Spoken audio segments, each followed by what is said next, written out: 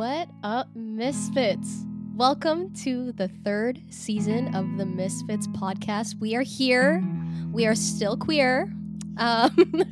Thanks for keeping up with us thus far.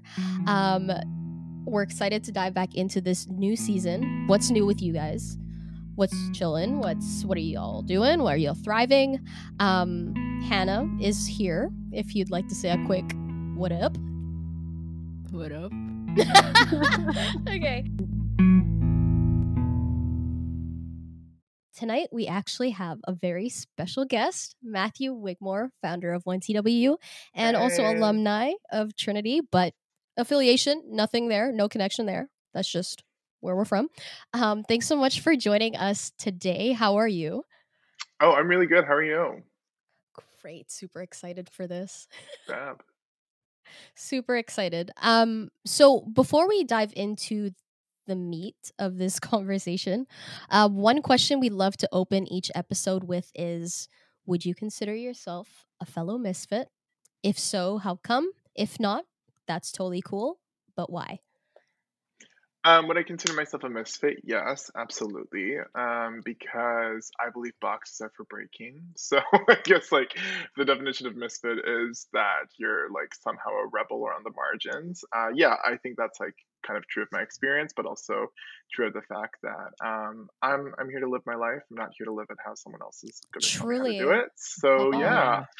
And I guess I haven't like fully deserted a lot of parts of my life, even though I am a minority in them, whether it be the church, whether it be my alma mater. So, and even like politically, I feel very much like every time I get excited about a party, I'm like, God damn it. I'm not sure if I can say God damn it, but anyway. There we go. No, honestly, you're good. You're good. Okay, all right. I said God damn it. So yeah, I would definitely consider myself a misfit. And like, has this been an ongoing thing? How long has this been for? A couple years now, or?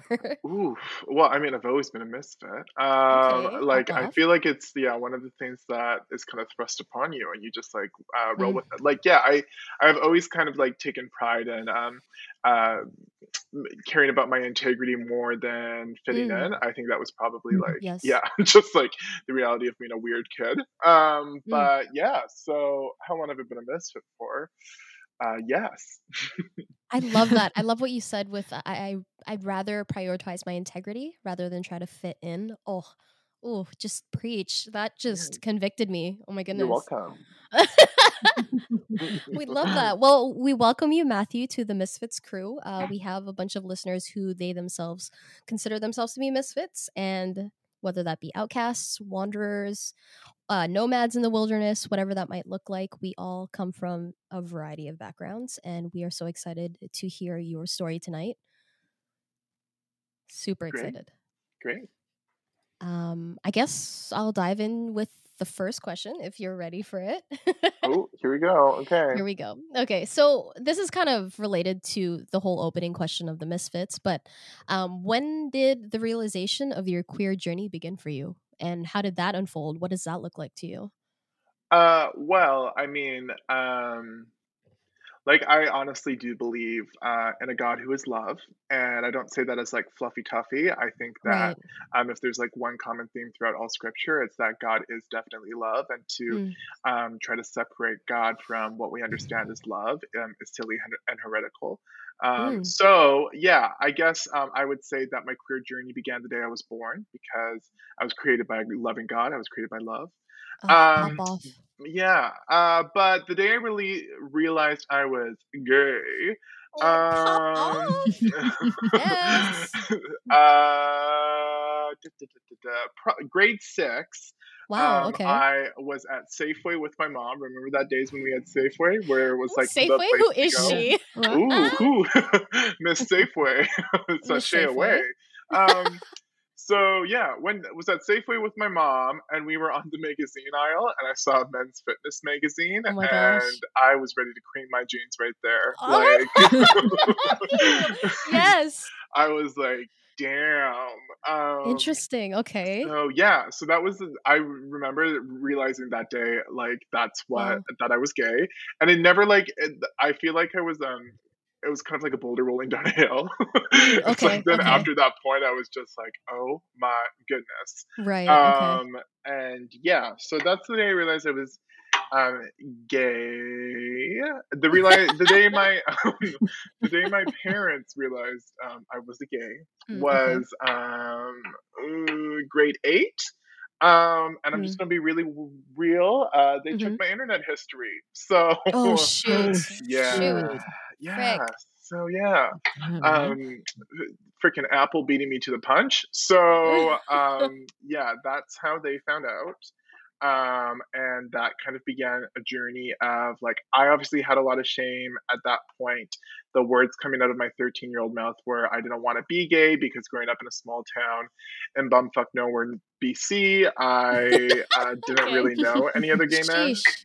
Yeah, so yeah, so that's when it started. As in my parents knew, and like I just knew that it was something like horrific and disgusting, and I didn't want it to Oh. be part of my life. And so yeah, grade 8 was actually fine. It was grade 9 when like the internet history searches occurred monthly, Oh and they my all turned gosh. up positive. Mm. That my parents suggested I speak to this therapist, Oh my goodness. who could help me with my homosexual feelings. Oh my And goodness. that was, yeah, the beginning of 5 years of conversion therapy. Oh my gosh. No, I Through, didn't yeah, know that, you didn't Matthew. know that? Oh, Wow. girl. No. Oh my So yeah, goodness. so I was dabbling in that through an organization called Exodus, which very infamously closed its Oh, doors in 2014. I had So, no. I'm screaming. I had no idea, Matthew. oh my goodness, girl. Yeah, so Exodus, really. yeah, I know. So high school was weird because at high school itself, I was like thriving. Like we had a Mm, great musical theater department, so pop obviously off. gated up there. Oh my gosh, we have a thespian in And the building. ooh, yes. They're like, who will we give this one male lead to? Oh, the only male in musical theater. So I came, I came and grabbed those roles. And yeah, and I absolutely love theater. Hmm. Like not just for multiple reasons, and I still love it. I ended up doing my undergrad degree in theater. Um, and so, but youth group was an interesting one because I like youth group in church. There were parts of it I really enjoyed. Like I loved music, I loved going to summer camp with my friends, I loved all these things. But there was very so much of it was like very motivated by fear. Like I didn't want to go to hell, and I didn't want to be a bad Christian. I didn't want to lose my friends, and I didn't want to piss off my family, and yada yada yada. And so that was quite difficult. So that was kind of like one part of my life. And then my home life was also difficult because I didn't have a great relationship with my family. Like I was very much a black sheep from an early age. And yeah, it doesn't take a rocket scientist to put two and two together and realize that conversion therapy is bad parenting. What? So What? what? I had no I know. idea. So that, yeah. So, and there were, I think, conversion therapy, like the meta narrative of that with my parents was that they really had a version of me that they wanted me to be, and that just wasn't going to fly. So that was kind of like the three different parts of my life growing up at home, at church, at school. But the church part, like I was getting pretty fed up with church pretty quickly. Like I didn't like the politics. I Mm, didn't like the self righteousness. hmm. I didn't like the oh, like you have to listen to the youth pastor for this reason. Like just like the lack of ability to think. And Mm, I was hmm. quite academic from a young age, so Okay. it was really important for me to be able to develop my own ideas. So I always like, even from the beginning, before I was willing to accept my queerness, I really struggled with like the capacity to think for myself that I felt in the church because I was in Fellowship Baptist. It You was very struggled as in evangelical. like you wanted to ask more questions, or you struggled because I wanted to you ask didn't more know how to questions ask and I more wanted to be questions. able to think for myself. You know what I Okay. mean? Mm. Yep. So, and I didn't always feel like there was the space to do that. I felt like a lot of times the answers to like my really sincere objections or questions about things was, "We'll just do it." And I was like, Yeah. Right. "Girl, Right. that's not going to work." Right. Um, So yeah, that was kind of my journey. At that point, when I was 16, I did the counselor and training program at Camp Oh. Quanos. Mm-hmm. Which is a big evangelical summer camp on Vancouver Island. I think it's the second largest one in Canada. And this sounds like I'm here to name and shame, but it's true. I did go there, and things did happen. So yeah, so I graduated high school when I was 17, and I went and did this 1 year Bible college program through Camp Quanos called Kaleo. And at this point, like I felt like I was like super hetero and like doing a super great job, Okay, much to so my what is that? chagrin. What is that camp that you're talking about? Yeah. What is that? Oh, so like it's just like it's a Bible camp, but like it is like all the kind of like typical bad things you hear about like purity culture in the church were kind of there. So like Okay. male and female were very segregated. We had this like 6 inch rule between men and women. Like women, like it was all about don't cause men to stumble. There was always the Yep. sex talk every Wednesday Mm-hmm. night, and so Yep. yeah, it was very much this like evangelical microcosm. Um, that Okay. and like Yeah. it's almost like yeah, you would go there and you would forget sex existed. So it was like really easy to be straight because Oh my gosh, what a we were like blessing. all cutting ourselves off. Um, so worked there for 4 summers. The first couple summers, the stuff I heard about gay people, because I think at that point I still hadn't actually met a gay person, and I obviously didn't see myself as gay. Oh, okay. Like Okay. I was like, oh, of course this makes sense. I'm all about that. Hallelujah. But when my last summer, like I had already done 1 year at Trinity. I already did. I like had met multiple gay people. I had done a lot of thinking about it for myself. I had done this 1 year seminary program through Trinity and Briarcrest. I mean, through Oh, Camp okay. Quantos and Briarcrest before I came to Trinity. And like I was ready to like do away with the church. Nothing to do with my queerness, but that really, really frustrated me because I just found there was Okay. even more narrow thinking. I felt like the way a lot of people treated each other. I'm like, Mm. I'm not here to be a part of the church if this is how we're gonna treat each other, if we're just gonna like come up with like cookie cutter versions of people and like exclude everyone who doesn't fit into that. And I was really skeptical about like just the way I was being taught how ministry worked. It seemed like we were coming in as saviors with this big us and them complex, and I was just like, no. I'm here to be with people, and I'm like, and the gospel is like Jesus is not quick to condemn. He's here to live life with people, not to excuse the times that he does condemn. And I'm like, and this just isn't working for me. So like, yeah, I come to Trinity. I have this like really tumultuous relationship with the church and with my faith. I'm still like pretty self-righteous about like I'm succeeding at not being a gay person. And then I get to meet gay people. They become my friends. I saw Right. this production at Pacific Theater called Leave of Absence, which was written by a woman named Lucia Frangioni, who I went on to take a course with. Mm. And it was this play about this priest of a Catholic church in a small town in the middle of Canada. And he takes a leave of absence because there is a 14-year-old woman in his congregation who um, ends up being killed in a hate crime. And it completely Oh shoot. ruptures his faith and ruptures his ideas of everything. So he takes his leave of absence. I just remember being like extremely affected by that, Mm. and the reality of how queer people were being treated, and the reality that Mm. um, what I had been told about queer people just was not really going to work for me anytime.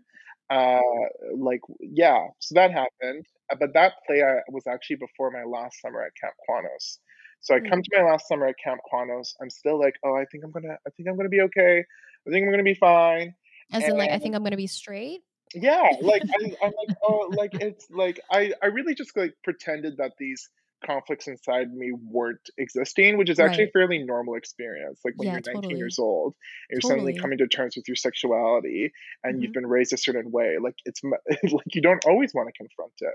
And I Yeah. would say that that's been like pretty typical of the um, younger queer people I have the privilege of meeting through 1TW. Is Nice. it's like some days someone might want to be an activist, but most days we're just trying to keep our heads above water, right? Yeah. So Yeah. yeah, so came to my last summer at Camp Quanos, And it was funny because this talk had been given during our staff training week. Every summer I had worked there, and it was the talk on homosexuality. Like they called it dealing with Ooh. yeah, it was they called it dealing with difficult questions with Okay. campers, but it was Okay. 90 minutes of this fire and brimstone preacher just telling us how evil homosexuality was. So not And even like handling questions. It's like we have all the answers. You don't need to ask any exactly. It's questions. like, so let's go through the clobber passages and remind ourselves how big of heathens gay people are. It's like, Right, right. Okay. and to be fair, like there were people there who I wouldn't necessarily say were like progressive sheroes that were really struggling with like how everything was being worded. And the funny Mhm. thing is I had sat through that session 3 times before, but sitting through it that time made me want to vomit. And that was at staff training. So now I had to get through 9 weeks of summer camp. So the first few weeks, I kind of was like, yeah, I probably will come out at like next year, da da da da da. And remember, like through all these 5 years, like I'm still going through conversion therapy at this point. Like I'm still talking to this counselor over Skype once a week. And then Exodus closed its doors. Like Alan Chambers makes that big announcement. Yep. He's like, we are doing more harm than good. There's the Lisa Lane Our America documentary series, which is on the Oprah Winfrey channel. Of course, I remember that. On Exodus, and it's the first time that Exodus survivors on TV share their stories about, yes, this happened to us, this destroyed my family, this killed this person. And Mm. yeah, like Exodus, there's no looking good for Exodus at that point. And that I actually think that that was, I'm not here to over spiritualize, but I actually think that that was a God moment because it gave me the permission and the evidence I needed to say, I have tried everything you've told me to not be queer, and it's Right. fucking people up, and Right. I'm putting an end to it, and I have every right to put an end to it. Yes. And so, yeah, so I came out to myself at that moment, and then I had Wow. 4 more weeks of summer camp to get through, and then Mm. I kind of started coming out to, like, a few friends at Trinity after that. It was kind of weird, with my family because my parents at that moment were like, "Oh, yeah, like, we can't believe this horrible thing that happened, da, da, da, da, like, we wanna be your cheerleaders." I'm like, "Not so fast," right? Like, Wait. I mean, so I was like, wait. "Oh, that's interesting." Actually, I was quite angry with them. I didn't speak to them for a few months. Um, and I think that kind of began like a fraught process to reconciliation because no one trains you on how to do reconciliation, so you're always going through it. Reconciliation initiated by you or initiated Well, by and your family well, members? that's exactly the thing, is it was like because the first words weren't sorry, it has made reconciliation for me difficult afterwards. Mm. I mean, like, part of my journey afterwards has been, I have every right to be bitter, I have every right to be angry, but I also have a right to live a life without bitterness and anger. So what am I gonna do about Period. that? Yeah. You know what I mean? So, yeah, it's been a lot of, like, taking the initiative myself to put in boundaries, but also remove myself from anger and bitterness so I can still enjoy parts of the relationship that I want to. Um, but yeah, that was objectively a very difficult time. And so then I come to Trinity, which I had started at Trinity thinking I'm gonna be straight as hell. And I get to the beginning of my second year and I start coming out and I noticed a major shift in the way people treated me. I would even say the Mm. best of my friends at that point who wanted to be good friends to me had, again, either never met a gay person or never thought about the issue. So Mhm. as much as I think a lot of them attempted to be really good friends, like they were still processing Right. with a lot of things. And then at that moment as well, Trinity was in the headlines, and there was a lot of conversation on campus about religious freedom Mhm. and how poor Trinity is being treated and all that kind of stuff. And I think the culmination of all those experiences, like when the other co-founders of 1TW came to me with the idea, it kind of just fit really naturally, right? Mm. So at the end of my second year, one of the co-founders created a Facebook page called 1TWU and got the idea from the fact that they had attended a liberal arts school in the States called George Fox and that there was a one George Fox there. Mm. And I Okay. think they felt at the very least, like, let's just create the Facebook page. And Facebook like was a subversive form of media back then. It's not anymore. Mhm. Not Um, anymore.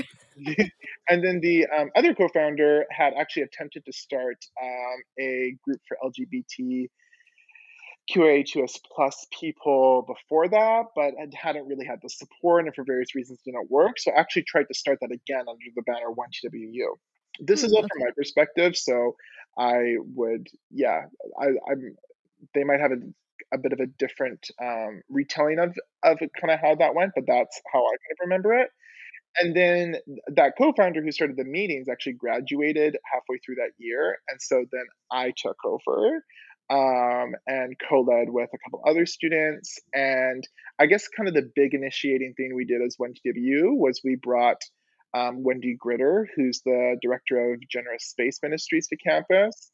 And we brought Justin Lee, who at that time was the founder of the Gay Christian Network, now called Q Christian Fellowship, to Hmm. campus. And those were both massive events. Justin Lee's event, we had over 1,000 people.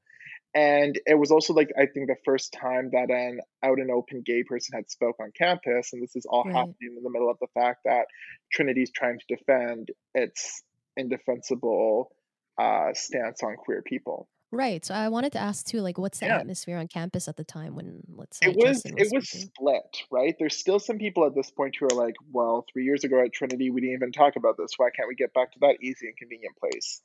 Mm. Then there were the people who were quite combative and felt like very much that they needed to stick up for Trinity and that this was so wrong in the Bible. I Hmm. would say then there were the people who were kind of well-meaning, Hmm. Hmm. but asked like questions that now I would just have no time for. And Right. then there were the people who were actually committed to journeying with the ideas themselves so that the burden wasn't just on queer people. So that atmosphere, because the campus was so new to this question, and in my opinion, it wasn't really being handled well on the administrative level. There was no overall consultation about whether we even wanted a law school. There was no overall programming on campus that attempted to identify that we can all call ourselves Christians, but we're going to disagree on things. At the Mm. end of the day, the administrative stance back then, which is still now, is we all have to get people to think and live the same way that their grandparents feel.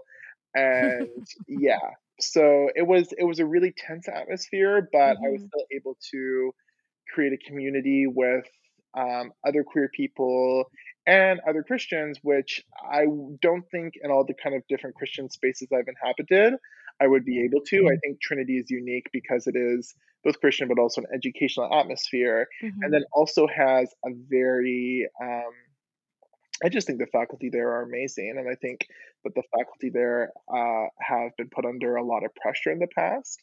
But the faculty really strive to create safe spaces in the classroom for disagreement, but also engagement with tough issues, even when it was inconvenient for them to do so, if that makes Right. sense. And I've always said that allyship to me looks like standing up for queer people, even when it's inconvenient and uncomfortable. Right. And for me, Mm. a lot of the faculty at Trinity did just that. So yeah, that was kind of like the first big thing with 1TW.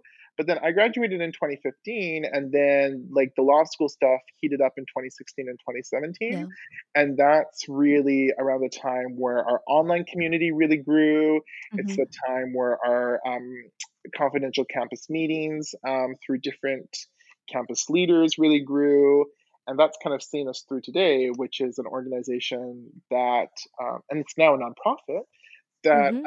seeks to empower and build community between queer students and alumni and their allies. And it's Mm. been like really cool for me to see just how many people in the community of Langley have Mm. supported us as a group. So Right. yeah, that's my story, or at least the parts I've remembered of it. That's kind of how things have come with One to View.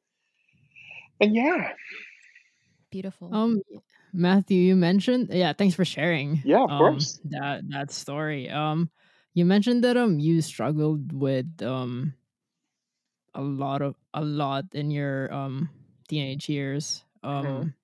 My next question is, how did you encourage yourself in those times? I Yeah. mean, yeah, how did you encourage yourself in those times, and how did you manage to tell yourself that it's gonna be okay even when it's really crappy? Right. Yeah, well, you know what's funny is when I was a teenager, like I was still so much like subscribing to that evangelical umbrella that I was like, the Hmm. Lord is my Hmm. strength, it's all okay. You know what I Yeah. Right, mean? right, But what I right. didn't know is like as I became a young adult, is that by doing that, I was just hiding the fact that there were a lot of things I was struggling with and a lot of things that I didn't feel were okay. So I would say that what I ended up taking solace in was instead of just saying the Lord is my strength and forgetting about it, saying the Lord is my peace. And in that Wow. peace, I can ask questions. I don't have to have my mind made up about everything. And at the end of the day, I'm loved, right? So that Yeah. like that, I mean, don't get me wrong, it wasn't just like I switched off one and turned on the other, but that was, Yeah. I think, what's ended up getting me through. And I mean, even living in a pandemic now, which I found very difficult, I live alone. I was unemployed for 6 months at the beginning of it. Like Mm. that kind of sense that I don't have to have it all figured out right now. It's not going to my plan. There is still something on the other side of this. I Yeah. think that that has really helped me, not to say that I'm perfect at it or it hasn't been difficult at times. I think I love that because it also grants you space when you say the Lord is your peace. Again, like not to over spiritualize this because we do have a variety of listeners Hmm. that tune into the podcast, but that grants you space to ask questions and have peace even in the doubts, if that makes Yeah, sense. Yeah. yeah, yeah. Um, we're not usually granted that safe space to even ask questions sometimes Well, within and an evangelical context. totally. And I think I should be really clear as well. Like when I talk about the Lord or God, like Yes. knowing the variety of listeners, like I have a fraught relationship with calling myself a Christian. And when Mm, I talk about the Lord or God, I'm not talking about a man up in the sky. I'm talking about that kind of like sense that you have that there is something greater than you, right? mm. I Mm. remember on Super Soul Sunday, which I loved. I love Oprah. She's a bit problematic, but I love Oprah. On Super, We love Oprah here. It's fine. yeah, I mean, yeah. this is an Oprah positive space. um, Yeah, exactly. I remember in her episode where she interviewed Rob Bell, who was like the church's Mm. favorite heretic in 2013.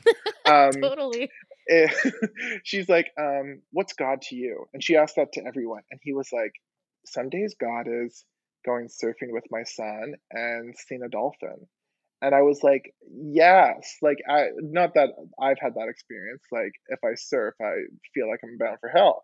But Mm. um but yeah, that kind of sense that actually God doesn't have to be a person and limiting it to personified qualities, Mm, it is just doesn't really work. But actually, like saying, taking account of your experience right here in this moment and saying, what about it feels bigger than you? I attribute that to God, right? interesting. Yeah. And so as a result, I have a lot of friends who are agnostic, and I'm able to talk openly Mm, about like spiritual stuff with them, and it's all really cool. I would say my friends who are kind of more on the atheist side of things, which is like there is no higher power whatsoever, I can always have a Mm. respectful dialogue. mhm, And my friends who Yeah. are atheists, I would say that they know not to cross the well, isn't it kind of stupid that you just believe in something for nothing line with me?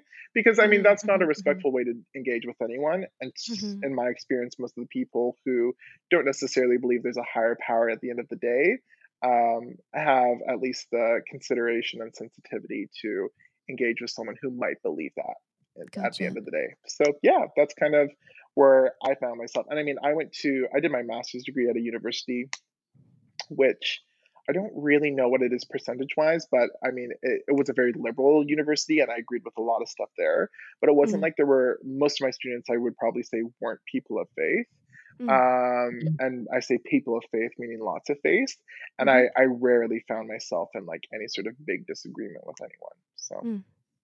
Right, and that like just as you were speaking, that brought up the question in my mind too. With now that you're here, right? mhm, Where I don't know if any of you have read the Miracles book with Sarah Bessey, but she mentions like before and after this mhm, idea because Christians love dichotomies apparently. But anyways, it works in this context. So now that you're in this sort of after space.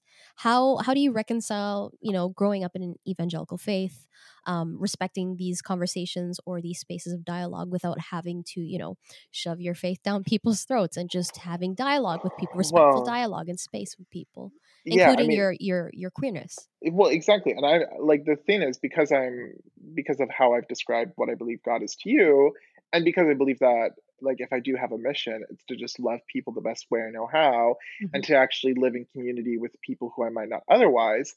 Like I'm a really bad evangelist because if I go and tell someone about my faith and they're like, I disagree, I'm like, yeah, you're probably right. You know what I mean? Like, or Same, so honestly. and like I personally have a fraught relationship with calling myself a Christian. Like there, Mm, I keep using this quote and I keep forgetting who says it. I think it's C.S. Lewis who says, "Tell me what you think a Christian is, and I'll tell you if I am one or not." mm, And I just like I totally believe that. I'm like, right, if you think a Christian is a Trump supporter, no, I'm not a Christian, right. hands down.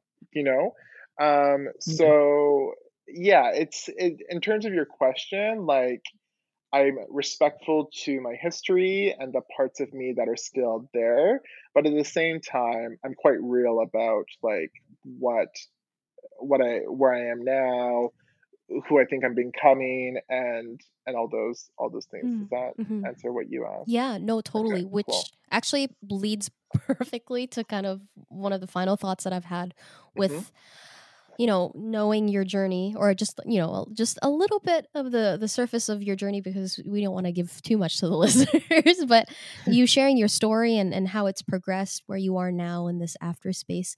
Um, how do you respond to people now that, when once they see you, realize that you're a person that's part of the queer community, and let's say they express a negative opinion about you? How does that differ? How is your response now differ to how, say, you would have responded when you were younger or when you were a teenager? Yeah, so interesting. When I was a teenager, I just would have probably shut down and been like, "What are you talking about?"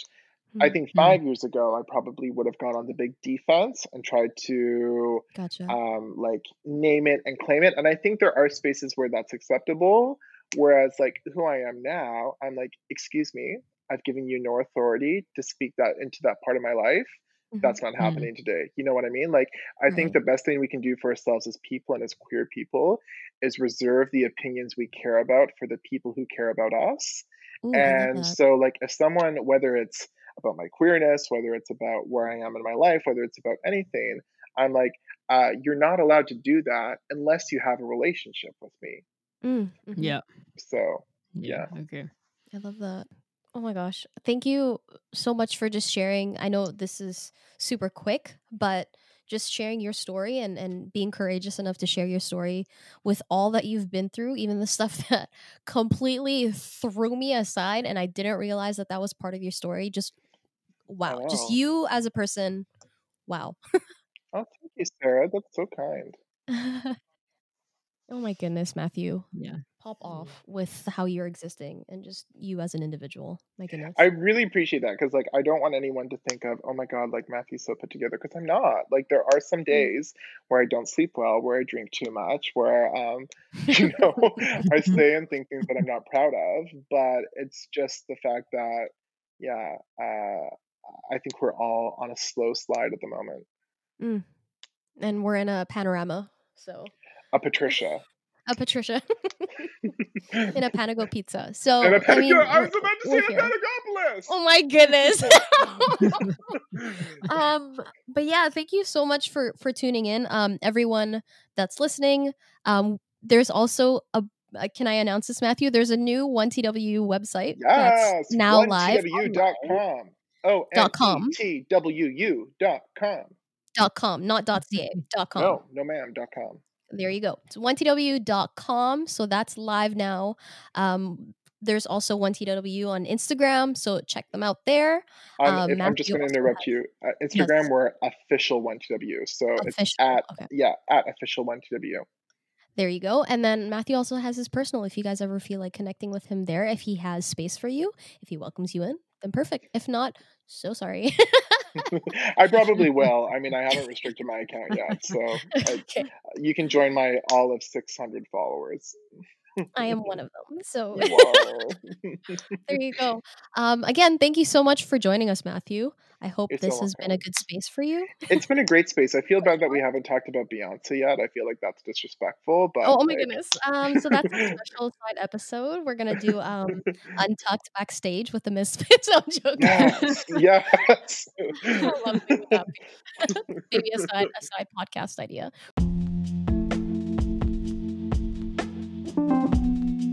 Yeah, There we just go. don't call me arrogant. There you go. So again, thanks so much for tuning in, Misfits. Welcome to season 3. This is Matthew Wigmore of 1TW, and we hope you have a rest of a great day, rest of the night, whatever it might be. All right, peace. Bye. Bye.